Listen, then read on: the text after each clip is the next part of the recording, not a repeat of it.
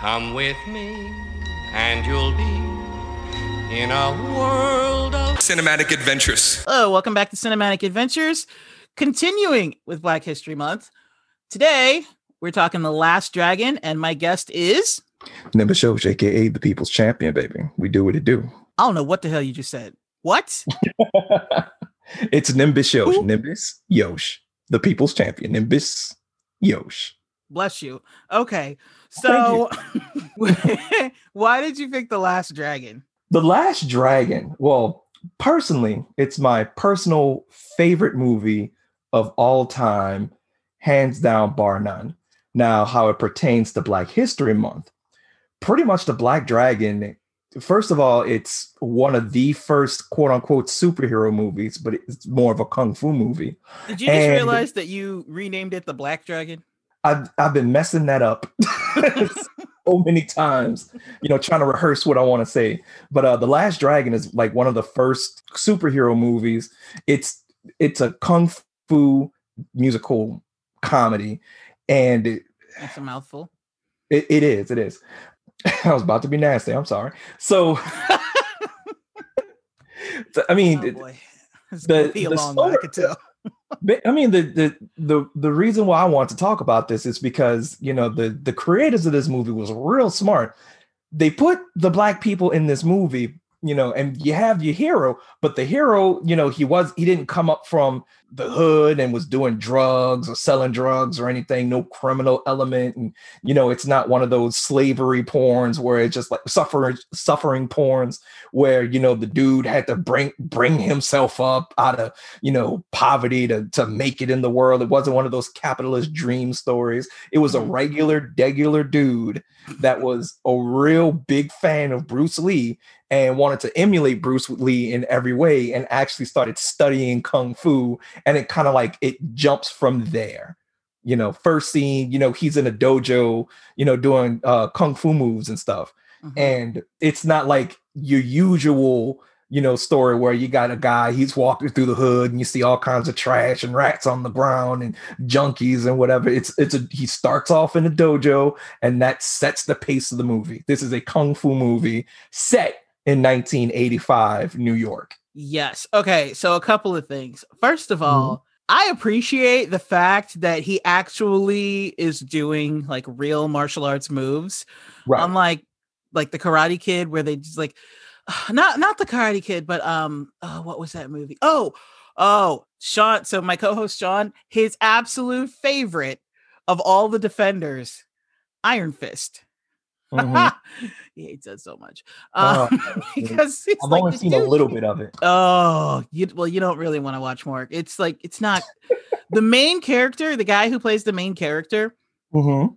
Sean is livid because he's like, the dude can't do a horse dance, and that's the second thing you learn. So it's like, how do you not know what to do? You can't even do a horse dance. It was terrible. Like, it's so cringy when you see martial arts movies.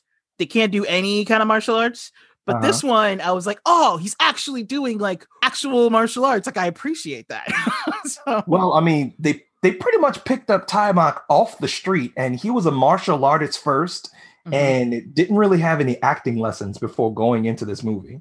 But which is amazing because I've just watched Foxy Brown the other day, and literally she is the only person in that movie who acted at all. And I was just like, holy damn. So I didn't even notice this dude didn't have any acting chops. Like, he did perfectly fine. Right. And Actor. I watched a couple other reviews, and they say like how bad his acting is.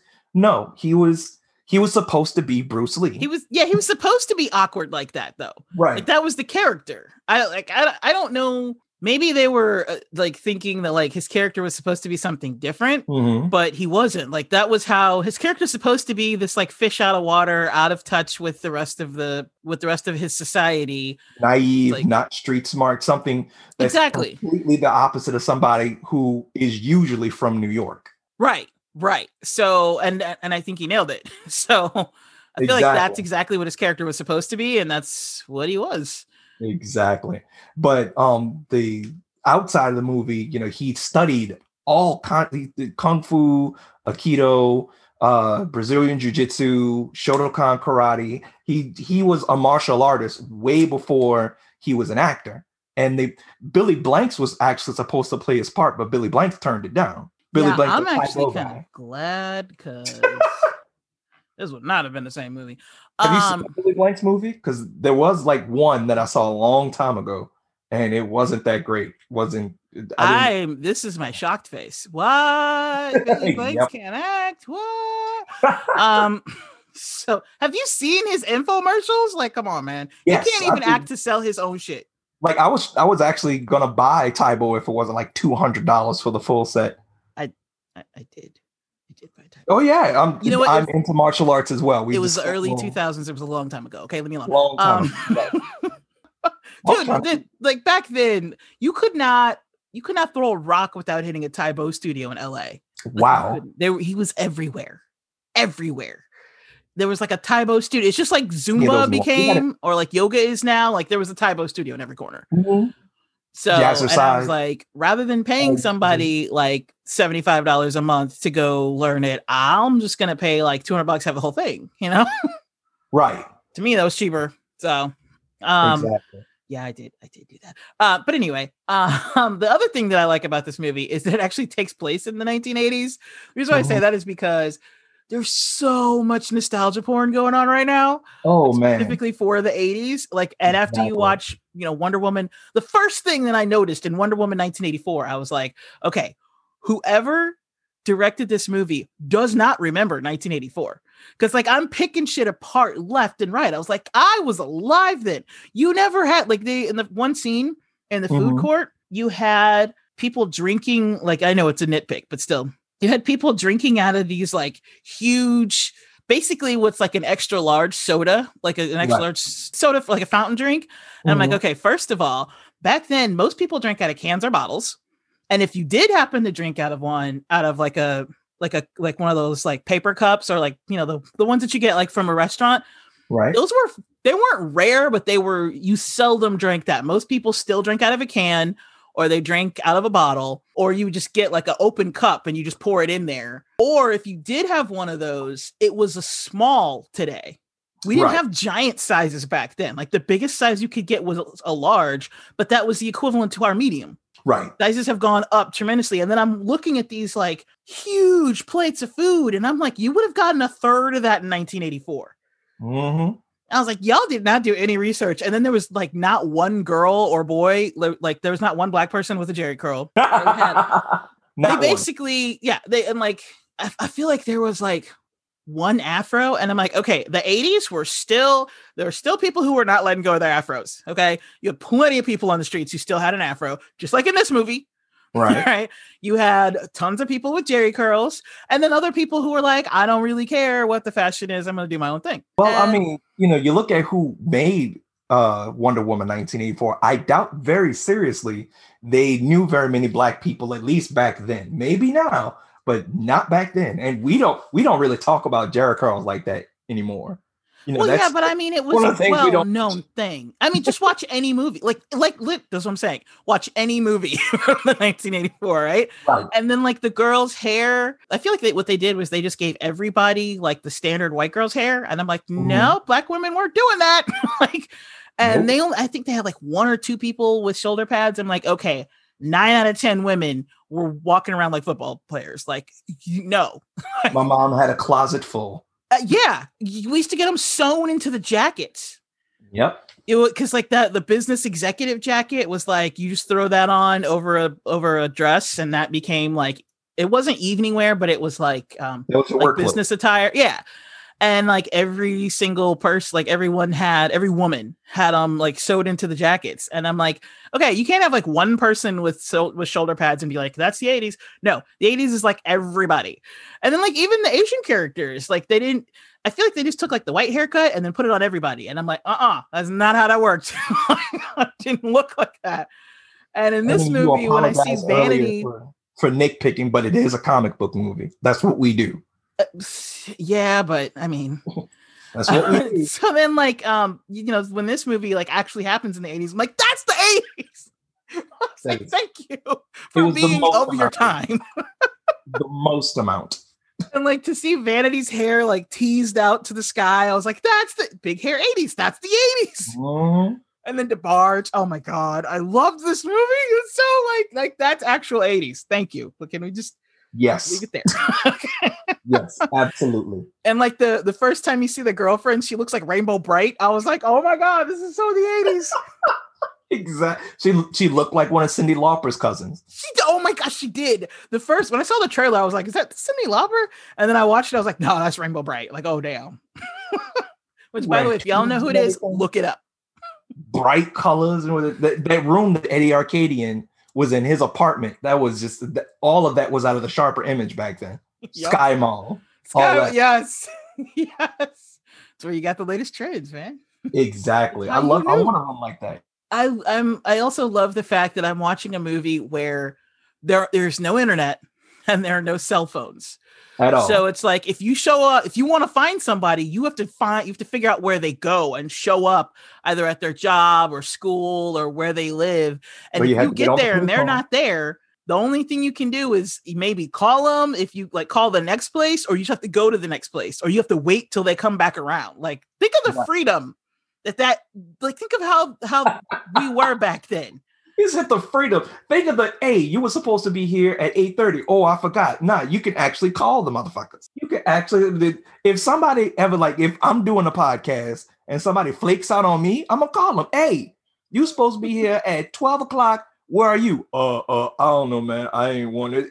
No, get on the podcast. Let's go. See, and people had so much more patience back then, because if somebody was late like 5 minutes, then you're like, oh, they're 5 minutes late, but you don't automatically like get all pissed off. Like, how come you didn't tweet me or DM me or text me or whatever the fuck? Like it was just, you waited longer. Like, that was what you did. In our phones now. I mean, we have computers in our pockets now. There's no reason for all that. Yeah. Back in the day.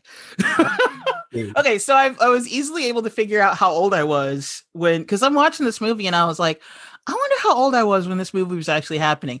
Shortly after thinking that, they show a scene where he's at his family's kitchen, and there's Rudy. And I was like, well, that's how old I was. She's a year younger than me. Exactly. She's my age. So like that's my frame of reference. I was like, all right, I was a little girl. I was 7 when this movie came out. I still remember my uncle took me to see that movie in the movie theater, and like people were cheering in the movie theater and everything. It was great. It was a great experience, and I'm old enough to remember that. I didn't see it in the theater. I saw it. I'm pretty sure this is not the first time I've seen it, but I don't remember when I saw it. I probably saw it on cable one day because that tends to be. It came on, especially on HBO. It came on a lot. Yeah, I used to watch. See, I have always been the type to have like all the channels. So yeah, I probably did. Me too, but we ain't pay for it. But don't tell nobody. Now, my mom was big on like 90,000 TVs, and she had to have every single channel there was, because if not, she would be like, "What the hell am I paying for?" Right. And then I got used to it because I grew up that way. So then as an adult, I was like, I don't need all these channels. And like, I actually had to be talked into it, because originally I was just like, I get everything because that's what you do. Right. And then I had roommates that were like, why are we paying for all these channels on cable? Like, we don't even watch that. And I'm like, what do you mean? What are you talking about? When you grow up with it, you get used to that, Why wouldn't you? Until you start paying for it. Why wouldn't you have all? No, even when I was paying for them, but they were like split. We were all splitting it, and they were like, "Why do we have all these channels?" And I'm like, "What are you talking about?" Because like to me, like the concept of like there's something you want to watch. So I listened to them and I downgraded to just the things that we watch, and drove me crazy to be able to see something that it's like, if you're scrolling through and like you never watched the Animal Channel, but now you're like, oh, that killer whale documentary looks pretty good. Oh, but you don't have the Animal Channel. You have to subscribe. Like, I lose my shit. I'm like, no, if I can see it, I want to be able to see it. Yeah, that if sounds I can like read FOMO. the description, I want to put it on there and it's there. Right. I mean, I feel you, but I'm a cord cutter. I'm a cord cutter advocate. You feel what I'm saying? Like, I don't watch a lot. There's a lot of channels that I hate, especially in the 2000s, where just about every channel was reality shows. Oh, it was a reality show for everything. I'm not watching this. What's that one where Honey Boo Boo was on it? I don't know. Before she got her own show, pageant kids or whatever. No, I'm not watching that. That looks gross and sus to me. I'm not doing it. Yeah, I'm not big on reality TV. I watched the very first episode of Survivor, which, as far as I know, is the first reality TV show. And No, or was it The Real World? Long shot. Well, anyway, it's the first one I remember being aware of. Aside from The Real World, I think The Real World came out first. It's the first one that got real popular. Yeah, I did watch The Real World, but we didn't know it wasn't real at the time. And then I remember watching the first episode of Survivor after the Super Bowl, and I was pissed because the show's called Survivor, and they're just like, "Oh, if you lose, we vote you off the island." And I'm like, "So nobody dies?" And so I was out. Yeah, like, how are you gonna be called Survivor if everybody's gonna live? And I was just done. Really dystopian if they actually where people die, like those 80s schlock movies where you had people that actually died. That's right before the corporate apocalypse where everybody the corporations own everybody and the only restaurant is Taco Bell. That's like right before that. Oh my God, we became Demolition Man. Damn close. Holy shit. Damn close. In about 20 more years, your boy's gonna get unfrozen. Wow. Oh yeah, that movie was awesome. Like, as soon as you said Taco Bell, I'm like, we did not actually become Demolition Man. And that's exactly what I referenced. Oh wow. I could have referenced the 3 seashells, but Well, this is depressing. Okay, so let's go back to the 1980s when life wasn't quite so sad. We had far more hopes for our future. When people were saying things like, "Hey, you guys are the future," and we didn't know that that we wouldn't have one. So yeah, back to the 80s. Back when Whitney Houston was a bright-eyed teen. I had no idea that she was a drug addict. No idea that crack was whack. No idea. Future sucks. If I could tell my 7-year-old self anything, it would be don't do it. And I'd be like, what? Don't leave this. Man, if I could tell my 7-year-old self anything, I'd be telling, look, first of all, there's this stuff called Bitcoin. Okay? You want to buy as much of that as you want.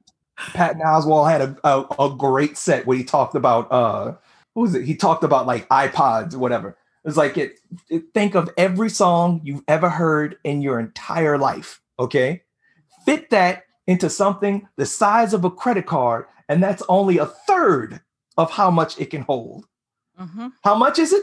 They give them away. They're free. What, you're paying $15 for a CD right now? They give away these things. Oh man, this reminds me though of plastics. Mm-hmm. From was it the Mrs. Robinson movie? Oh, The Graduate. Kept talking about plastics. Anywho, okay, so back to The Last Dragon, or the Black Dragon, as you wanted to call it. Well, there's actually a new movie coming out. It's a Disney movie called The Last Dragon. And that angers me because there's the Last Dragon happened in 1985. Who is this new Last Dragon chick? What is going on? I don't know. But that's another side tangent topic. I don't even know anything about it. I just know it's called The Last Dragon when I was looking it up. Pissed you clean off. Upset. Hurt. How dare you? All right. Okay. So I liked the fact that there were a lot of like cool, not really cameos. They were just side characters who were nobody then, but end up becoming somebody.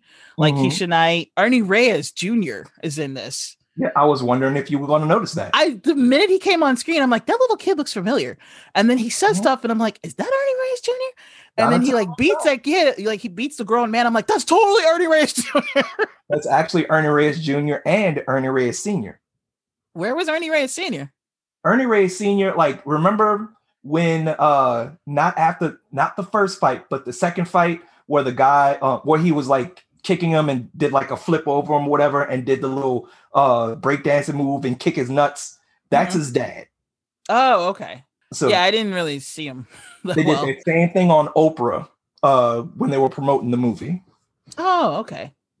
Oh my gosh, Oprah. With the big hair back then and the giant microphone. Yep. They were competition back then. Yep. Wow. Memory lane. Memory lane. Wow. Us old folks, pass me my Metamucil. Shut up. Not that old yet. Anywho. These old bones still kicking. That's all I have to say about that. Speaking of kicking, segue. Speaking of kicking, The Yep. Last Dragon. Yep. Okay. So What else you liked about it? let's talk about the actual story. Mm-hmm. First of all, I liked the fact that the stories parallel the old Bruce Lee movies, Right. where like when I can't believe this, when Sho'nuff walks in, he always puts on these glasses that look like the Japanese flag. Right. And he's Sho'nuff, like Shogun, as in like Right. the Japanese power that comes in. The Shogun of Harlem. Right. And then the protagonist is learning Kung Fu. Which so is Chinese. it's which is Chinese. So, and if you ever, for those who don't watch old Bruce Lee movies or even old Jet Li movies, because he redid some of them, a lot of them, or at least quite a few of them, Japan is the enemy because they take place during that time when Japan was invading China, and Japan was like really, really mean to them. So, right. Understatement.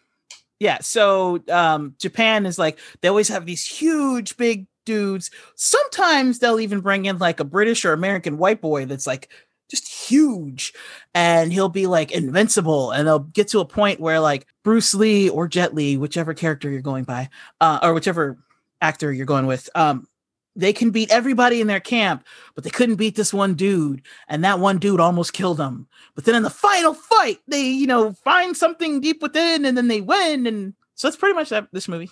It's a hero's journey. Absolutely. I feel like a lot of anime ripped off this movie. Even though they ripped off a whole bunch of Kung Fu movies, a lot of anime. Yes. Like the ending, when the dude gets the glow, spoiler alert, by the way, for this 35-year-old movie. When he gets the glow and he starts glowing gold, I'm like, that's Goku. As a matter of fact, as soon as I saw Dragon Ball Z and I saw him go Super Saiyan, I'm like, he's got the glow. How come no one else is talking about this? This is the first dude to go to Super Saiyan was Bruce Leroy. I love the name Bruce Leroy. That's great. Bruce, it was hilarious. And I had to look up some of the old slang that they were using. What they call Richie called Bruce Leroy the Coolie Moolie King. And for a while, like when I was a kid, I thought like Coolie, okay, I thought that was just like he was just like making fun of him not being cool or whatever. No, Coolie Moolie King. Well, a coolie is a derogatory term for Asian migrant workers, right? And Moolie is Italian for black, which is also a slur. So he called them two slurs at once. And I didn't even understand what that meant until about an hour ago. They use a lot of those old slang terms over there. And the insults are amazing. Those old. Oh my gosh. Every time his brother calls dozens him something. Of insults. Yeah. And you green bean Rick James looking fool. I love it. His brother was the king of insults, though. Like, every time he never once said his name, he was like, "Come here, chopsticks." And it was like, you would think he was like the older brother who was gonna bully him. It was like this little kid. Asian yellow peril. His insults are the funniest part of the whole movie.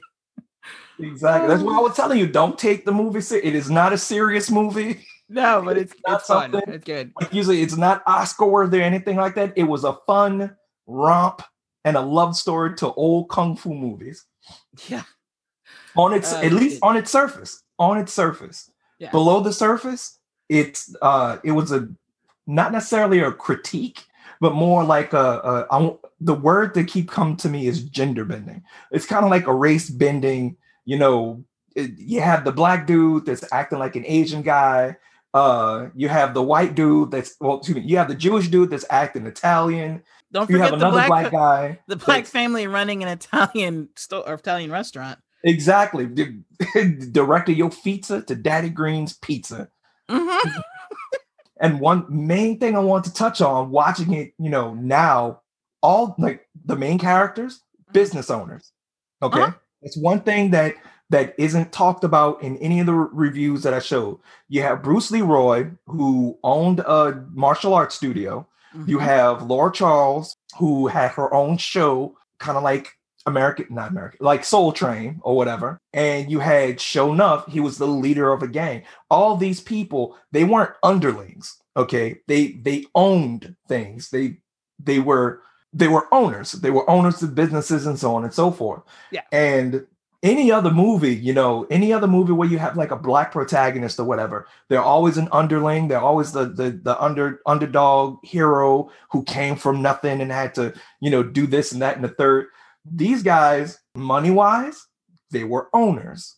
And you look at, like I said, you name another movie where black people are like that. Name another movie where black people like that, and it isn't the sole focus of the movie. And they were owners at something that's not like they weren't drug dealers or anything. Like they were owners of things that aren't stereotypically black things. Right. They were like, they owned a pizza place. They owned a dojo, Right. They were default people. They were, if this was like a white person, this movie probably wouldn't have went anywhere because, you plop a white person into a movie like this, they own a dojo, nobody thinks about it. You know what I'm saying? Because they're like the default person. Whereas in The Last Dragon, here's a black guy that they just plop into the movie and he's a default person. And the only time they really reference it is comedically. And I love that about this movie. He was allowed to be a person versus his blackness being a characteristic that was focused on. You don't see that a lot in movies at all in general, much less at all. Much less back then. I kind of feel like it's worse now than it was then. Hollywood feels like they need to make up for it. There's the trope called the magic Negro. Okay. For a long time, if a black person was in a movie, well, first, if a black person was in a movie, they were a slave or they were the help. They wanted to catch up. So they made all the black people magical. They were always whimsical, witty, had forethought. The Bagger Vance, the Green Mile, all those. You had your magic Negroes that dispensed all the wisdom. The gay people are the magic Negroes now. Ian Peele did a thing on that. Do you remember seeing that? They did a sketch where it was no matter what happened, like there was they had an old black dude, kind of like Legend of Bagger Vance, where like a white dude would just like white people would just walk up to him and they would just like dispatch this like nonsense wisdom. And the white people got it. They just got it. It was like, oh my God, you changed my life. And he was just saying anything. Exactly. That's like the trope though, that we die first in the horror movies, which is hilarious to me because in real life we're the ones getting the fuck out of there first. So how you gonna die if you're not there? Oh, don't get me started on horror movies. God damn. Just like who was it? If you're black and you're not a rapper, you're dead. Or you win. That's the only two options you have. You're either dead in the first 5 minutes or you're going to win the movie. You're going to beat the monster. Okay, aside from a Key and Peele movie, or aside from a Jordan Peele movie, when did black people win the movie? In a horror movie? Name 3. Busta Rhymes, Night of the Living Dead. Busta Rhymes. What movie? I haven't seen his version of Night of the Living Dead. No. Busta Rhymes wasn't in Night of the Living Dead. There was a horror movie where Busta Rhymes was in it. And they thought he died, but he didn't, and he wound up killing the monster. Oh, okay. Which brings up the other part of the trope. You have to be a rapper. Oh, you meant the Busta Rhymes one, and then okay, got you. Right. Right, so if you're a rapper, you cannot die in a horror movie. There's no rappers that died in a horror movie that wasn't all black. Okay. So the two that I remember, because I am not in any way a big horror movie fan. There's Busta Rhymes, he survived. And what was the other one? I say Night of the Living Dead. Yeah. But does that count though? Because didn't they all die at the end? Like everybody died. Well, the first Night of the Living Dead, spoiler alert for like a 60-year-old movie. Like the black dude lasted to the end, but he got shot in the head because a cop thought he was a zombie. Yeah, that's what I mean. So he still died. He still died, but he made it to the end of the movie is what I'm saying. Like I said, the only 3 options, my bad. You die in the first 5 minutes, you make it to the end and you die, or you win. There is no middle, unless you're Samuel L. Jackson. Samuel L. Jackson got ate by the shark in Deepest Bluest. I think that's the name of this. Deep Blue Sea. Deep Blue Sea. Yeah. Yeah. He got ate by the shark. That was honestly, that still follows the 5-minute rule because even though it wasn't 5 minutes into the movie, he had only been in the movie about 5 minutes. So it still works. Right. You're right. Black people have a special place in movie tropes, and it's that bullshit. And The Last Dragon bucked all those traits, just bucked at the whole thing. Yep. It was beautiful. They even had the Asian guys acting like stereotypical black guys. Yeah, which I love that. Yeah, I love that. And like technically the only people who acted like the only black people who acted like stereotypical black guys were the little brother and his friend. Everybody else was just like they just lived their normal lives and they didn't they weren't concerned with like jive talk and all that, except for Sho'nuff, but he's also crazy.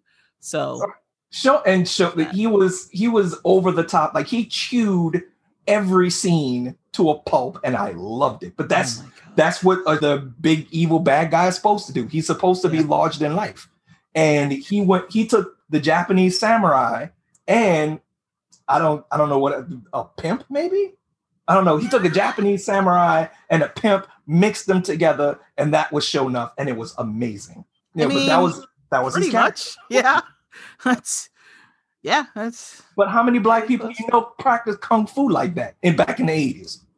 Oh, back in the 80s, none. Yeah. Like now, of course, I practice kung fu, but back in the 80s, no, not at all. You didn't see black people in the hood practicing kung fu unless it was right after the Saturday morning kung fu specials. I used to watch them though. I used to watch I watched Bruce Lee as a kid, and then as a older kid, I guess, because I was like teenager. I guess I would watch Jet Li and Russell Wong.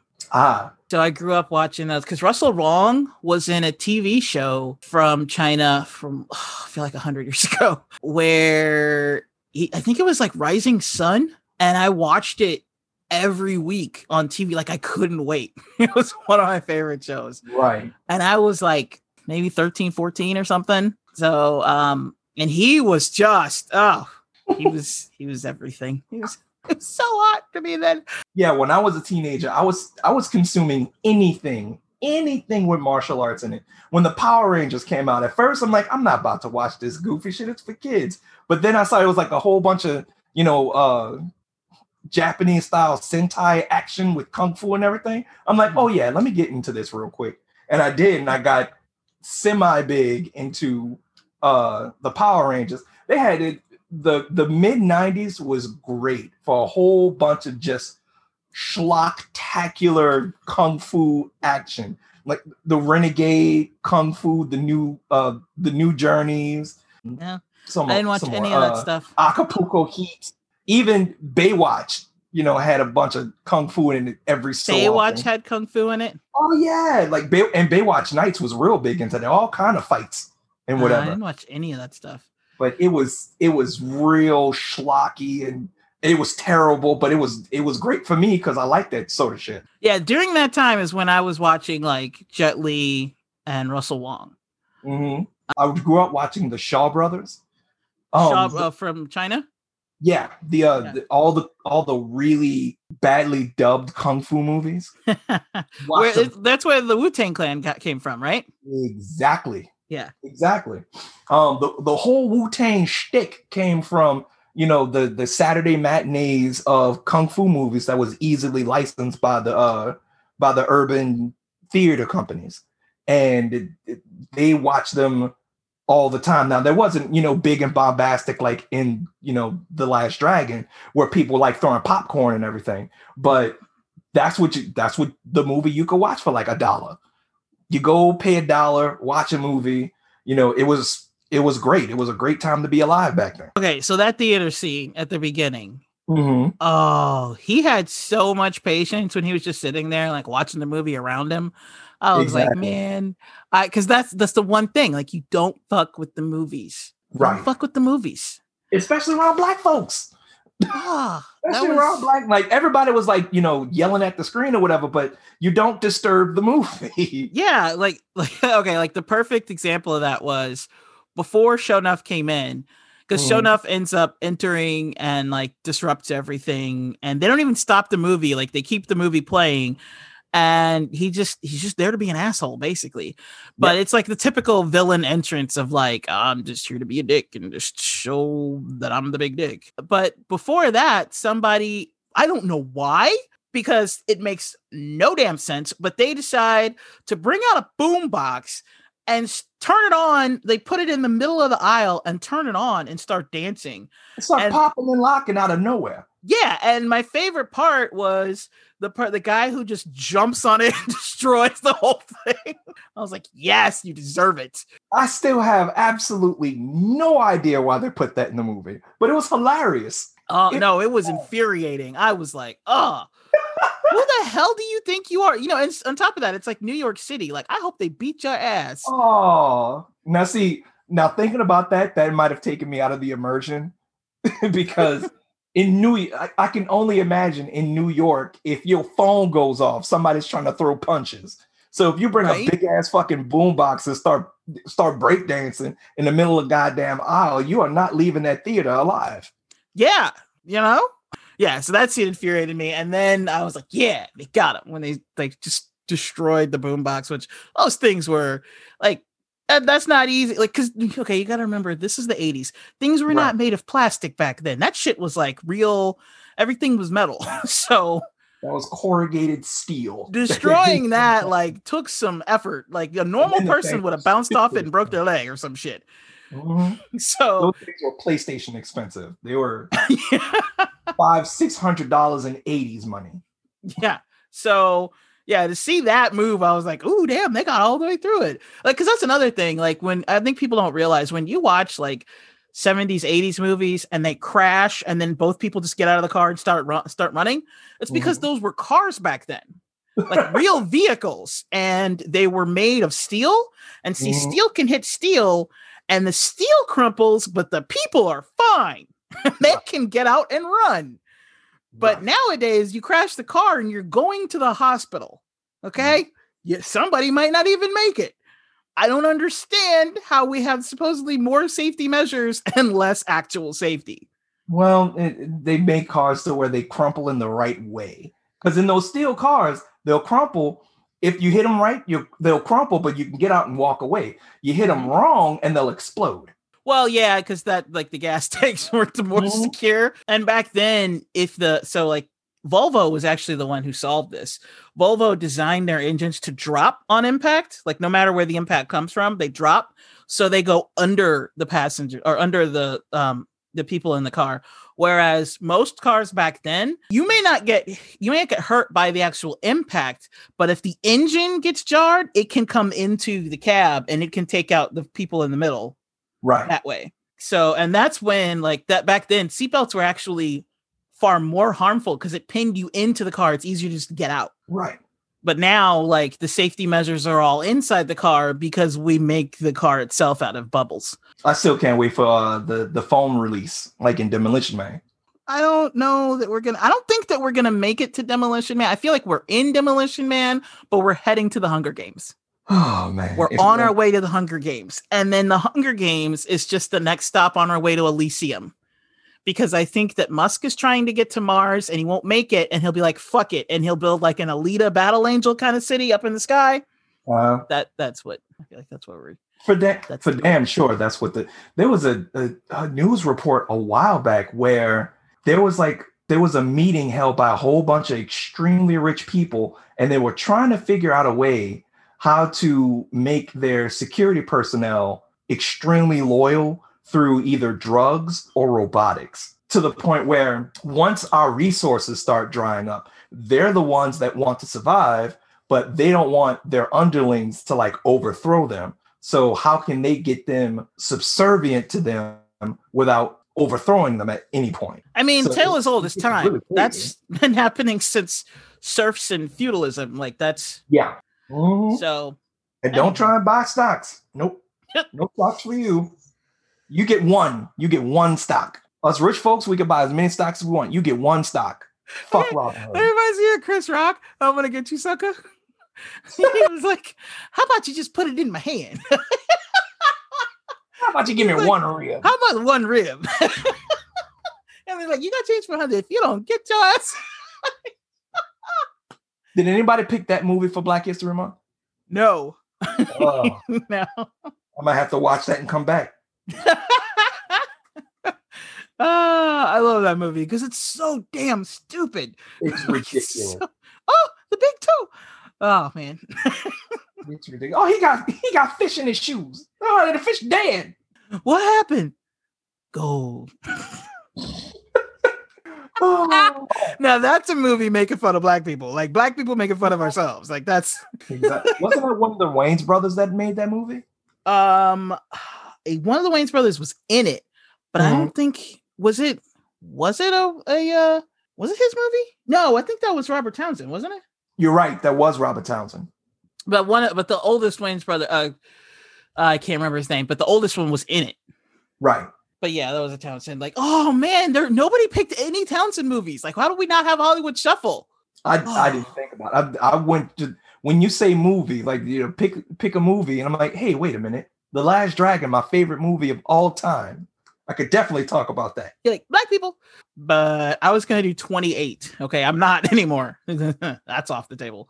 Why's that? 28 episodes for February. I was gonna do one. I was gonna release one episode a day, and that did not work because just scheduling became a nightmare. Too many people have rescheduled or canceled and all kinds of crap. And I normally have just one guest host, and my other three are the same three dudes, but they're three white boys. So, you know, they got the month off. You need some flavor for your podcast, baby. I got you. I'm still black. I know a lot of people don't think that, but I am. And that's what I love about The Last Dragon. There's plenty ways to be black, not just your stereotypical ways. And that's why I love the movie so much. Yes. You know, you have a regular black dude that got into kung fu, and he's way more part of that culture than the stereotypical American black culture. I love it. It made me, 6-year-old Nimbus, feel like I could be what I want to be, and I don't have to conform to these social norms. It's a beautiful thing. I didn't see it as a kid, so if I did, like I think I did, but I don't really remember it. Right. But I probably saw it like on HBO or some shit. But yeah, I didn't. There's this story that I heard about.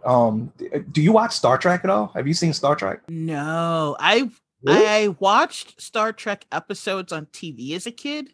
Mm-hmm. But that was it. Like I've never seen. To me, Star Trek is one show from the 60s that had like the black chick, Leonard Nimoy, and what's his name, William Shatner. Like that's Star Trek. And like, so the fact that there's this like entire universe of Star Trek things, like Deep Space Nine and all this other shit, and like all the movies, and I'm like, nope. See, let me blow your head through the back of your skull. Okay. Oh, that was quite graphic. Quite. I can get more graphic if you want now. Nope. But we're good. As far as Star Trek is concerned, one of the things that made me proud to be a black person, and especially be a black nerd, is Uhura, the black chick that was on Star Trek. Mm-hmm. She was going to quit the show. She wasn't happy. She wanted to do different things.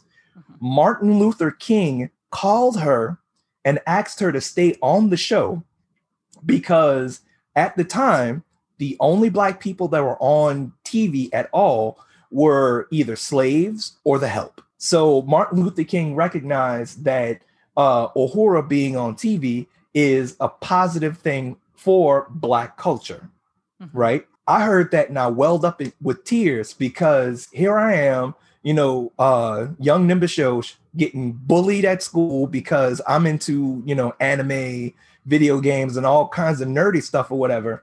And Martin Luther King was a Trekkie. Savion talked about that.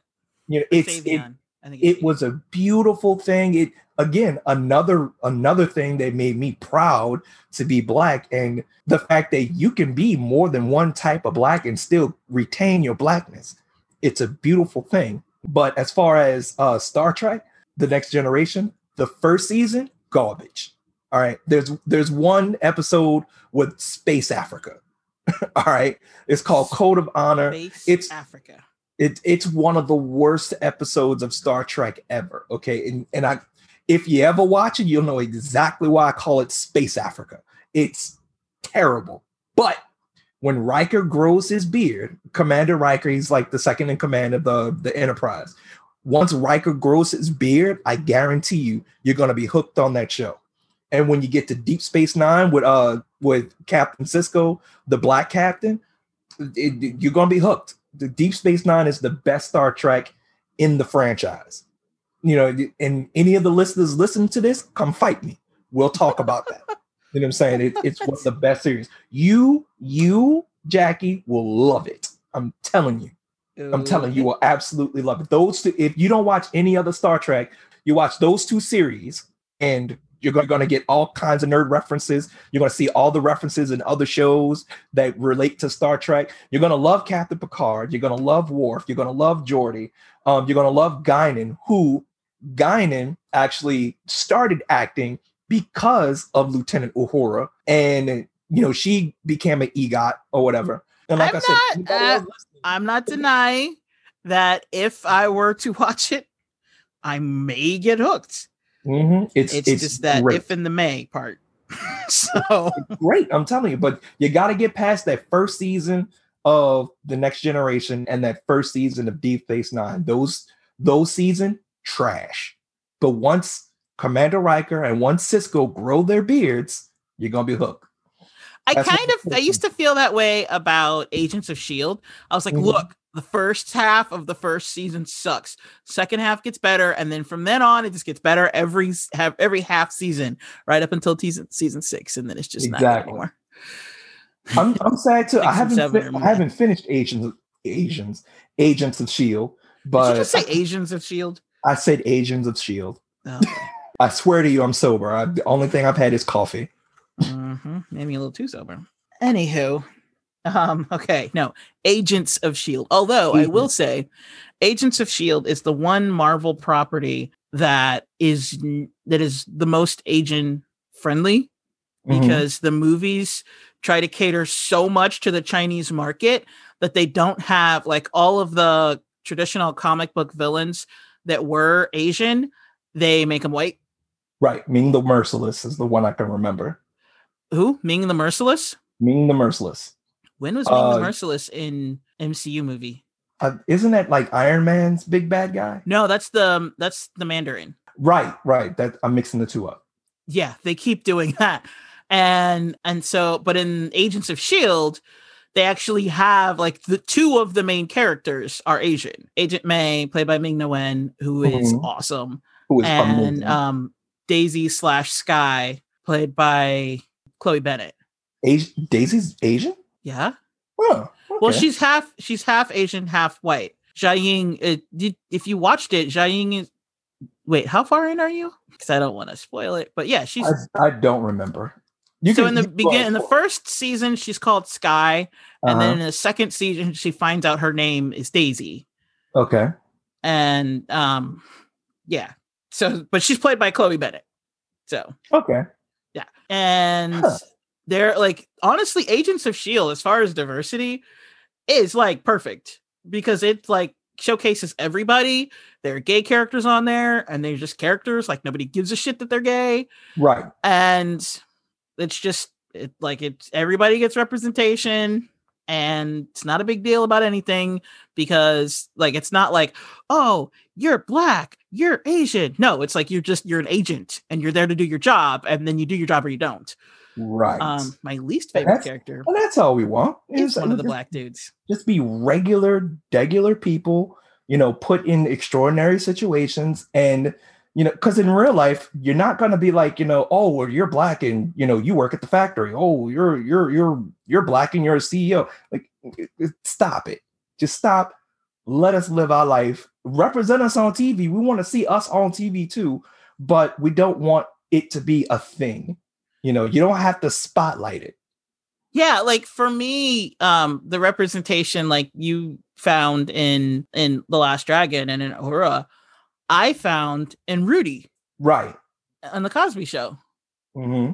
That's why, like, I grew up watching The Cosby Show, and because again, she's a year younger than me, and her family structure is very similar to my family structure. The only difference is she has 2 extra sisters. Mm-hmm. But if you take away 2 of her sisters, that's my family. So yeah, to that, I feel like, well, I can't say we all had something, because we all didn't have something, because The Cosby Show was the first black TV show on TV, besides like Good Times and Sanford and Son. Yeah. But they weren't. I mean, they're family, and then it's father and son. But they weren't like a family. Like, you know what I mean? Like a full family. Right. Like it was literally just father and son. But I mean, like a family show where it's like a full family, like mom, dad, sister, brother, that whole, everybody. Middle class family, nuclear family structure. Right. And with Sanford and Son, like they were both adults. Fun times. Anywho, but not good times. That was some depressing ass shit. Man. And the Jeffersons. But the Jeffersons was too over the top because like George Jefferson was extremely capitalist. Right. Like villain capitalist. Like to the point where like Weezy had to like almost beat his ass every single episode and be like, quit being a damn Scrooge. He was the mirror to Archie Bunker. Yes. Which is, that was a spinoff show. So yeah, and over the top. Lenny Kravitz's mom was in that show. Right. Not Archie Bunker, the Jeffersons. The Jeffersons. Yeah. Oh, and then 227. Almost forgot about that. There were a lot of black shows on. Yeah. Well, 227 wasn't a spinoff of the Jeffersons. 227 was his own entity. Yeah, but I know, but I was thinking of like black shows that were on when I was a kid.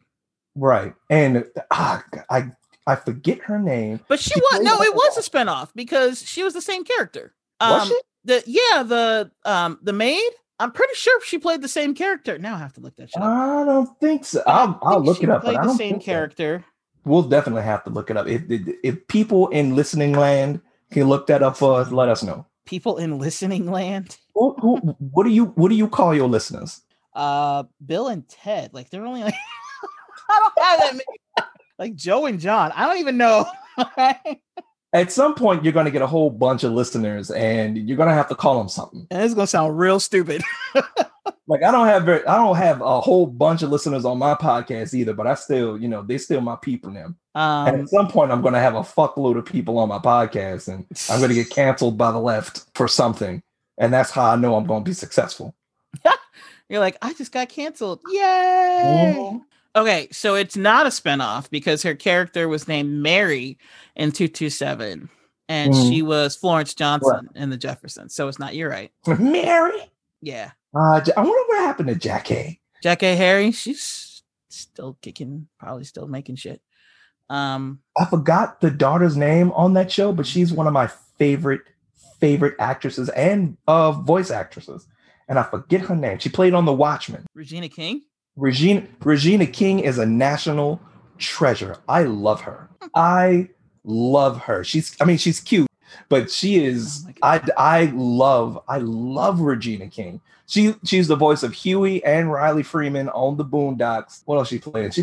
She won an Oscar not that long ago. But she is a national treasure. We need to protect her with all of our strength. I love her. She is the person who produced, I think she may have even directed it. But she did One Night in Miami. That was a movie I did with Savion. I have to remind myself how to pronounce his name because I pronounce it wrong normally. So I'm like, Savion. Sade.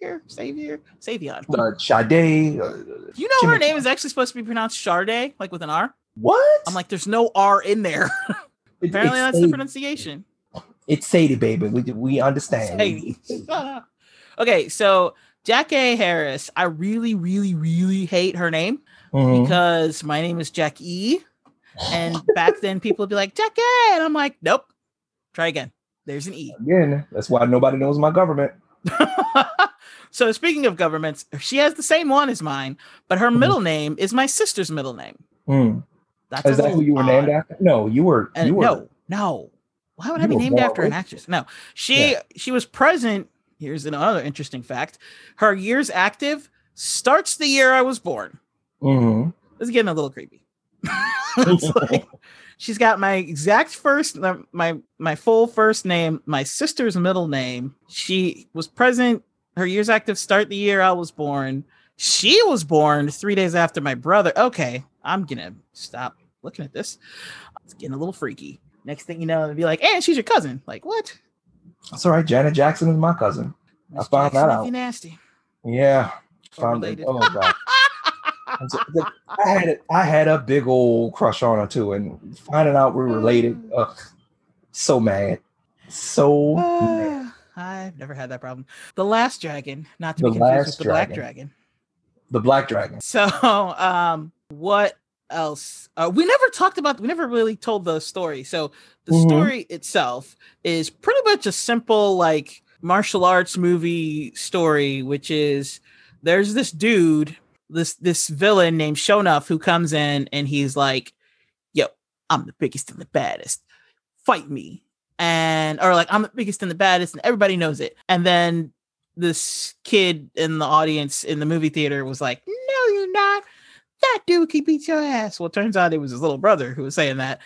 And the dude he was talking to just so happens to be, now he doesn't call himself a martial arts master because he is currently looking for a martial arts master to give him the last dragon. And what is the last dragon? There are these like dragon symbols that are essentially just patches for his gi. And his instructor is like, all right, you've got everything down.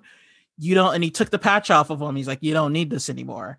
And so homeboy starts freaking out like, well, I didn't do anything wrong. And he was like, no. And his instructor is essentially trying to say, you have transcended. You have everything you need to know.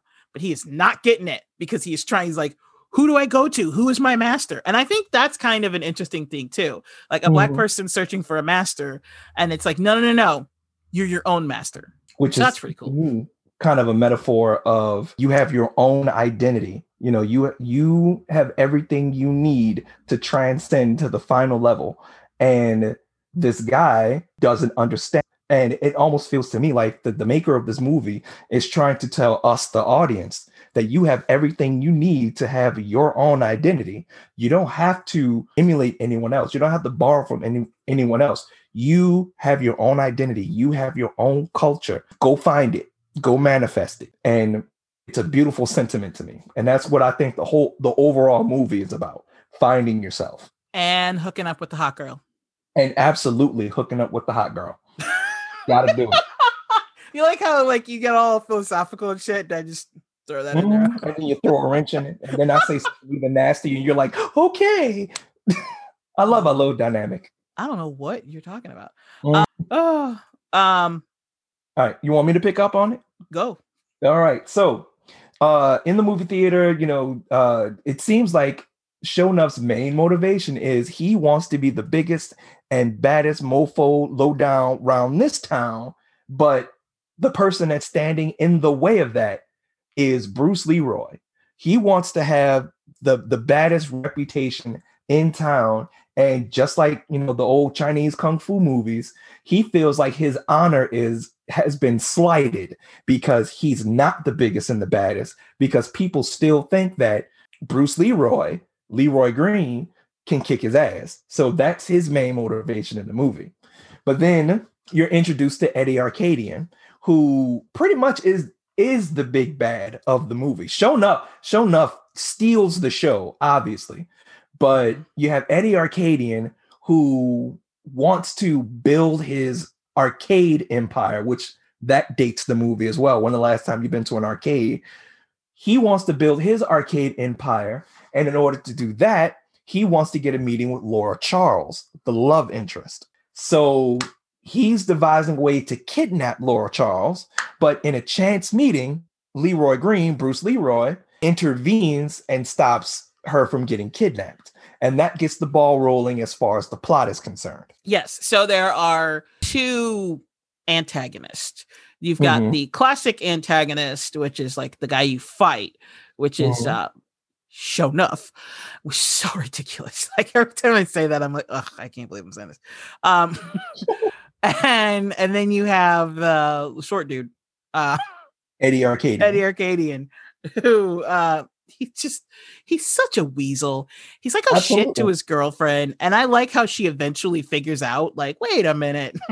And getting by on night tits. Yeah. Because in one scene, he tells her, because, okay, the whole reason why he wants Vanity is to force her to put his girlfriend on TV. And he's all pissed off that she said no, but it had nothing to do with the girlfriend. It's just the fact that she said, like, how dare you? Right. And the girlfriend is like, in the beginning, she's all, oh, he's doing this for me. And then when she realizes that he's going to that he intends to kill Leroy, because by now he has thwarted his attempts at kidnapping her like 3 times. Right. And he's like super pissed because he's like, how dare he? And when she realizes that like he's hired this like ghetto mob to try to take down Bruce Leroy, she's like, oh no, like you're doing all this for me. Like, okay, can you not? Because I don't want anybody to die. Like, it's not that big a deal. I don't even really care anymore. And then he reveals like, okay, but I don't really care what you think because this never had anything to do with you. He doesn't say that. My empire, and you're the key to doing that. Right. And he doesn't say like he doesn't care, but she figures it out. And she was like, you know what? I'm starting to think this never had anything to do with me. Like, yeah, you big brain on that one. He's the type of person that uses the people around him to get what he wants. Yep. And she finally figures it out and goes to warn the protagonist far too late. But at least she's able to warn his student, which is hilarious because there's this kid who thinks, oh, I'm Asian, so all I have to do is fake like I know Kung Fu, and I'll never have to actually fight anybody. Exactly. That was his, like he you tell us to master the art of fighting without fighting? Well, I master the art of fighting without actually knowing how to fight. Exactly. That's not at all what he meant. Like that's the complete opposite. He meant learn, but don't do it. Exactly. And he got his ass busted several times trying to do that. Yes. So then to fast forward a little bit, because that's pretty much like that's a majority of the movie right there. Yeah, you jumped completely from the beginning to the end, almost to the end. Well, because I mean, you could pretty much sum up everything that happens in the middle by like it happens again, it happens again. Like that's because like Sho'nuff just keeps showing up and wrecking shit.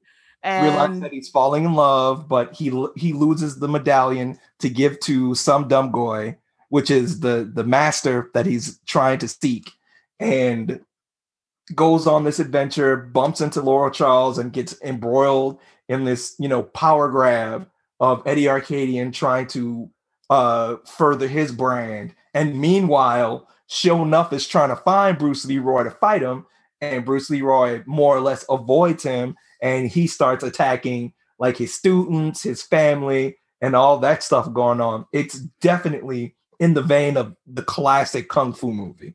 The big bad going around wanting to be big and bad and doesn't really care about anything else. I absolutely love the mom because first of all, that is a black mom. Like what black mom is like, you threaten either of her boys, she's going to do what if she only has dough, she's going to throw it in your face. Like she's going to do whatever she can. With dough. That was hilarious. I loved it. And like the dad was like trying to stop her and she's like, he just threw my boy in a trash can. She starts grabbing shit off the wall. I love it. She's going to kill him. She's going to try herself. Like she didn't have any kind of fight skills. That didn't matter. My mama would do the same thing. That's what I'm saying. Like that, I feel like that is stereotypical black mom. Like, oh, you just threatened one of my kids? I'm like, what's the closest thing I have? You give me your shoe. It's just like, take anything and we'll try to beat your ass. And if he hadn't held her down, like I kind of want to see that fight because she was pissed. She was throwing shit off. She threw dough at him like 4 times. She literally grabbed.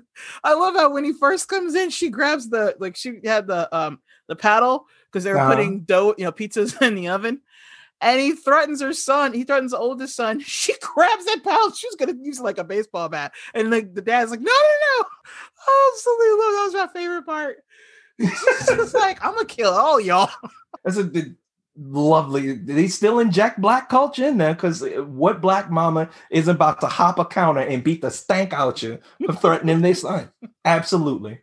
Like I said, my mom that also follows the Chinese movie trope because they did that in that too. Right. Like I can't remember the name of it because I never remember names, but there was a movie that I watched with Bruce Lee. I think it was Once Upon a Time in China, where it was like he and his mom, and you don't know that his mom knows martial arts until like a little ways into the movie. Because like at first it's just like, a couple other people fighting, and like Jet Li doesn't even really fight that much. And then he gets into a couple skirmishes, and then one time somebody like was gonna fight him, and his mom just starts whooping their ass. It's just like, that's my son. Oh, and then there's this part where they use Dim Mak to stop him and to like freeze him, and it was so funny because like they would do it to her and she couldn't move, and then he would run over and then like do the reverse to like unfreeze her, and she'd start beating on people, and then they do it to him, and then he couldn't move, and she'd have to run over and do it too, and it was just like back and forth. It was hilarious. It actually reminds me of Kung Fu Hustle. The mom was the most badass person in that movie. Yep, the wife with the cigarette butt sticking out her mouth, and the rollers. Yep. The punchline is, don't mess with moms. Don't mess with mama. Yeah, because like that mama bear thing. Exactly. You go after her kids, you might not make it home. The point of that scene was it enraged because he wasn't there to protect his family, because he's going off trying to find himself. Yeah. So he feels like he caused that destruction. That's like straight out of any like Bruce Lee or Jet Li movie as well. Right. Because the thing that I got after that was that throughout the movie up to that point, he had really good form. But then when he got pissed off, he went back to the dojo and his form was shit. He was just randomly hitting shit. And I was just like, that does not look like a master. That looks like just some dude hitting a bag that's like never boxed before.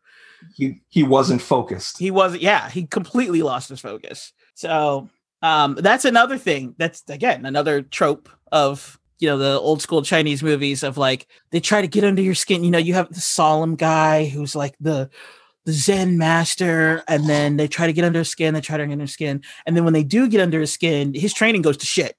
Right. And then he has to kind of look back inside and calm back down, and then he reaches another level. And that's pretty much what happened here. His training went to shit. He had to look inside. He realized like, oh, I am the master. Everything was inside of me. And then he gets the soul glow, which just reminded me of Coming to America and the Jerry Curls. And the Jerry Curls. Yes. Yeah. It also didn't help that he had like a tight afro and his hair got wet in that moment. And so like he comes up with the soul glow and he's got the loose afro, which looks very reminiscent of a Jerry curl. And I was like, oh, it's Coming to America all over again. Yeah, like I say, you skipped to the climax of the movie because they had you skipped the big fight. There was a huge fight at the end, again reminiscent of a lot of Shaw Brother movies, where like you had one gang going after like the plucky villagers that were defending their village or whatever it was, or the Buddhist monks protecting their monastery, and you have the ghetto gang that you talked about earlier, and Shonuff's gang, which we didn't mention. That was a colorful cast of characters, and they all like going to town on Leroy, and then Leroy's students come in, and it's a big old brawl. Not well choreographed at all, but I mean, it's a bunch of kids fighting a bunch of henchmen, and it's hilarious and it's awesome. And Ernie Reyes Jr. is one of them. And Ernie Reyes Jr. has like some of the best fight scenes in there. It's great. It's awesome. If you want to see any of his earlier works, The Last Dragon is one of them. I didn't realize he was awesome in that until I saw him. I was like, hey, that's him. Exactly. He's the reason why I watch. I think it was Three Ninjas. No, he wasn't in Three Ninjas. He was in Surf Ninjas. That's the main reason I watch. Not always in quality content. So what else? So you have the last battle where Eddie Arkadian drags Laura Charles to a different area, kind of like a more secluded area, and everything's dark and whatnot. And we're gonna skip the Richie parts and everything like that. And he has his final battle with Shonuff. It's a back and forth battle. Shonuff seems to have the upper hand, but Bruce Leroy uses like stealth or whatever, surprises him and knocks him out. And you think the battle's over. He's like, Leroy! And he disappears, pops back up, and now his hands are glowing with red static energy. And he starts beating the ever-loving stank out of Leroy. And this is great, every Bruce Lee movie ever. Yep. Because Dragon Ball stole the shit out of it. The main character has to, like, he has to seem like he's got a chance, and then he needs to just almost die. Mm-hmm. and then he comes back.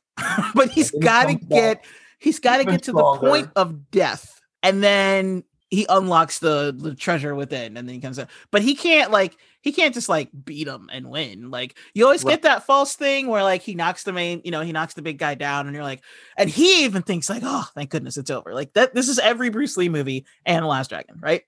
Exactly. And then they go to walk away, and then maybe they throw something at him or like break something over him or something. And in this case, he just yells Leroy. But there's always some kind of thing to let you know, like, oh, this isn't done. You literally just knocked me down, but now I'm gonna kill you. And then they get up and they have whatever power it was. The antagonist has whatever power it was that the protagonist was hoping to gain. Right. And yeah, in this case, it's Afro Glow. Right. And then the Dragon Ball Z part actually kicks in where you've got just the dude's dunking his head in a barrel of water, just a random ass barrel of water. No telling how long it's been in that rust ass battle. Ew, yuck. And like Bruce Leroy is like beaten up, bloodied, and he gets his head like dunked in the water, whatnot. And he starts to remember what everything was telling him, and he finally fucking gets it. You sure do look like a master. We got it in the first. It is there, and only there, that you will find the master you seek. And then he gets it, and then he pops up fresh. He pops up fresh as if he never got touched and whatnot. Got that Jerry Curl juice. Exactly, the Jerry Curl juice just a glistening, and and showing up is like, who's the one and only master? I am. And he's like, what? I am. And like he goes to punch him and he catches his fist and he starts glowing and he turns very Neo with the Matrix. That's another movie that kind of took from this. When he was waving his hands around, that was the same Bruce Lee. That was from what, Chinese Connection? Yeah. Yeah. Yep. And starts whooping the shit out of Sho'nuff, power flying from his fist. And he kicks him into the water, saves his life, makes sure he doesn't die, saves his life, and he wins that fight. And then Eddie Arcadian pops out with a gun, which, by the way, throughout this whole movie, he's the only one with a gun. The whole movie would have ended real early if everybody would have had guns. But luckily they didn't. Eddie Arcadian pops out with a gun. It's like, I'm going to put an end to this kung fu crap. Okay, but that's another thing you have to remember. Like in 85, the only people who really had guns were either people who needed it for work, like police officers, or like hunters. Because even like gang members, their big thing was a knife, or chains. They didn't, like in 85, that was very few gangs had guns. I feel like that didn't happen until the 90s. Right. Because like up to that point, because like became a lot more accessible. Well, look at Thriller. Like even Thriller, when the gangs go, start to pop off, aside from the fact that they're dancing, Jerry Curl's in there too. Right. Well, it was the 80s. Again, like this is the actual 80s, okay? It's not the fake 80s. It's not the Wonder Woman 1984 bullshit. It's actual 80s, like real 80s. And what do they do when they're going to fight? And it's like, oh, I got you. They pull out a switchblade. Yep. That was the weapon, like a switchblade or a chain. Or like a 2x4, like whatever you could pick up. Those were the weapons of like the inner city back then. Now, everybody does gangs. But like, I don't ever remember hearing about things like a drive-by shooting until like the mid to late 90s. Right. So at this point, very few people had guns. We weren't like every other citizen had one. like right now. That was like the big equalizer from the big bad. He had a gun. Holy shit. I guess that would be like, them pulling out a crossbow in like an early Chinese movie or whatnot. But like he has him dead to rights, and Eddie Arcadian actually shoots Bruce Leroy. And then rolls him over. But we all know where this is going. First of all, it's stupid because you're always supposed to check the pulse. And by check the pulse, I mean you keep firing until you know they're dead. I was going to say, if you know anything about like Chinese cinema, right? Martial arts cinema, you do not approach if you have a gun and you think you took them out, you keep shooting because if you actually are stupid enough to walk up to them, you deserve what happens next. Because the whole thing is, you're like, I can't beat you one-on-one. So I'm smart enough not to go in, like not to get in your proximity. I'm going to shoot you from out here. So before you get into his proximity, you keep shooting. Because if you don't, when you turn him over, he's got the bullet in his teeth. I learned that from video games. You don't stop shooting until the body disappears. Finish him. Exactly. So what happened? Fatality. So he shot him, goes over to check the body. Come to find out, Bruce Leroy caught the bullet with his teeth. Something that showed Afro up glow at the beginning of the movie. I'm just gonna call it Afro Sheen from now on. Afro Sheen. That Jerry curl juice, the glistening. The shine. But Bruce Leroy caught the bullet with his teeth. You know what I'm saying? Proceeded to kick Eddie Arcadian's ass and strung him up on some chains so that he can get caught. And that was the end of the climax. You know, the police come and find Laura Charles. You know, the gay guy starts fixing her hair and everything. And then you get the last scene where everybody's like dancing kung fu style and whatnot. It's like kung fu night or whatever. And then I don't know if you were aware, but everybody was kung fu dancing. Everybody was kung fu fighting. I was waiting for that. So Bruce Leroy shows up with a bouquet of flowers, and Laura Charles is like, "That's my man. I love my man." And she goes to get her man. Fool walks in wearing a gi. He walks in wearing a white gi. Everybody went, and you know, when black folks are prosperous, they wear all white. You already know the trope. But we doing good. It's funny because that's funeral colors for like a lot of cultures. Really? Yeah. All white? Yeah. I was not aware of that. Yeah, like in India, and I think a couple other Asian countries. All white that's funeral colors. Like if you watch a Bollywood movie, you'll see that. I thought it was all black in a lot more cultures though. But that's American. That's an American thing. I think it's like that's like a Western culture thing.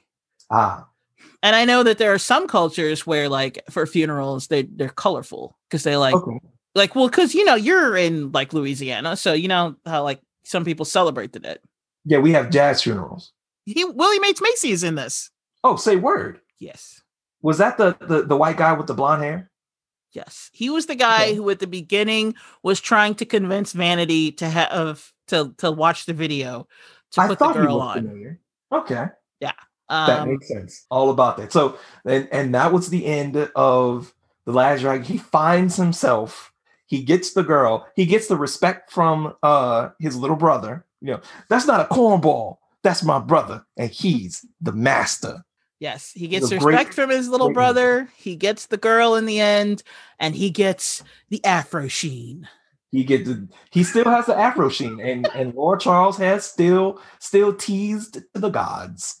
Oh, and sure enough, loses his. His turns into just little red sparkles. Yep. His chi runs out. His chi shorts is out. Yes. This is very Iron Fisty.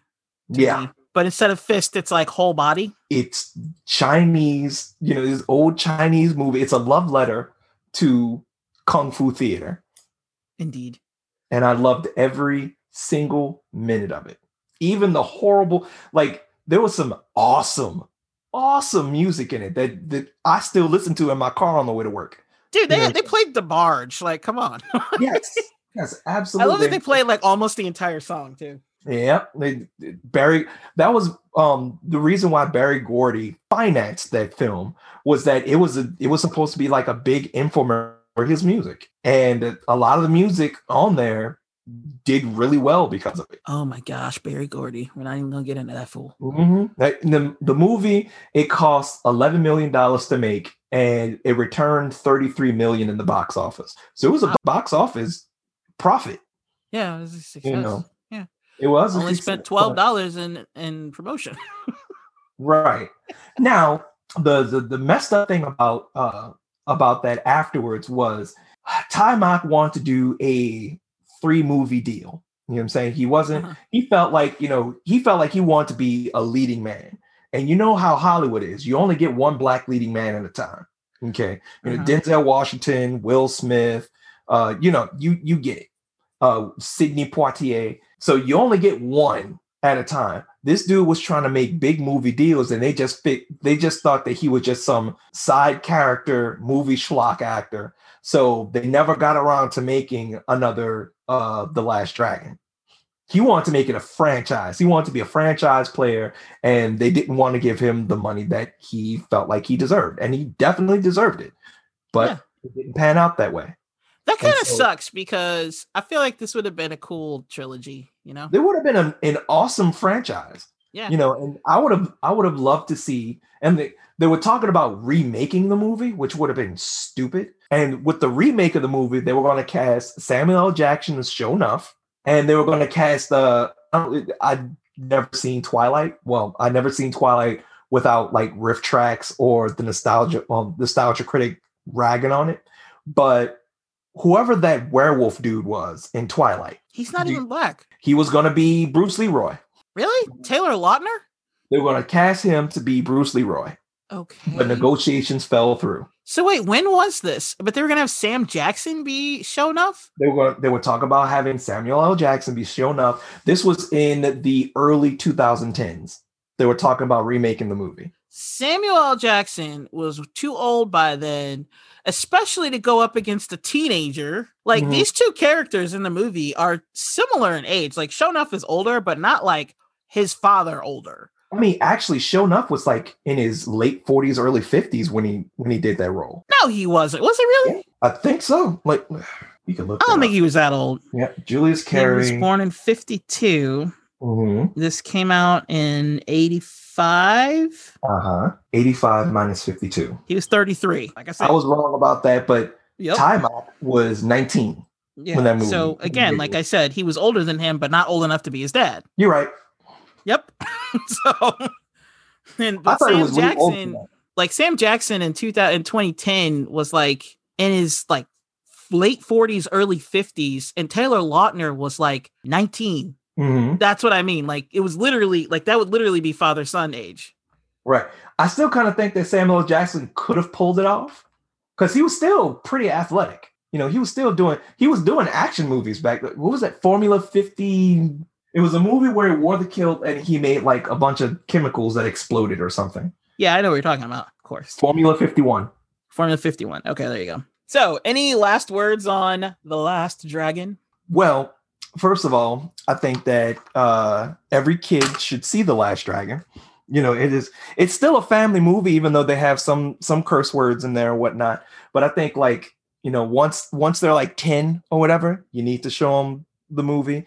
Especially, I love how you're saying once they're 10 when neither of us were 10. Right. I mean, we were kind of young. And back then, some of those words were completely acceptable. All of those words were completely acceptable back then. It was a different time back then. But like, yeah, you show it's a family movie and whatnot. It's funny. It's awesome. It's really entertaining for what it is. You know, like I said, don't go in there thinking you're gonna see Godfather Part 1. Or anything like that. But it's a great, awesome movie. Should definitely watch it. It made me proud to be black, just in general. And it made me proud to be a black nerd, you know, because it was regular people being put in extraordinary situations and they didn't make their blackness a big deal. You know, it's great. You love martial art movies, you love anime, anything like that. You love 80s music, 80s R&B. Go watch The Last Dragon. I was about to call it The Black Dragon again. Yes, I concur. It's a fun film. It has a predominantly black cast, but it's not about them being black. It's about the actual, you know, story of the movie. And I also agree that it's a love letter to like the 60s and 70s Chinese cinema. All right, cool. Where can people find you? You can find me. My Twitter handle is @ThePercy Podcast. THE Percy PERCY podcast. You can find me on Twitter there. I haven't, written them all down. I'm gonna be like Big Sister Jackie and get myself a nice fancy website to put all that on now. Very envious of that. But that's how you can find me on social medias. I'm the host with the most Nimbus shows. And you can find me @The Percy Podcast on Twitter, on Anchor, on Spotify, and on Google Podcasts. All right, cool. Thanks for coming and talking The Last Dragon with us. Absolutely. Thanks for having me. Anytime you want to chop it up. Or what was that movie we'll talk about earlier? We talked about a lot of movies. We talked the Wayans, not the Wayans brother movie. Oh, I'm gonna get you, sucker. We need to chop it up on that one. Okay. All right. Cool. If nobody else picks it, then yeah. No problem. All right, cool. If you like this episode, do us a favor. If you're listening through Apple, give us a 5-star rating, or any other app, drop us a like, and don't forget to subscribe so that you can hear new episodes when they come out. Thanks.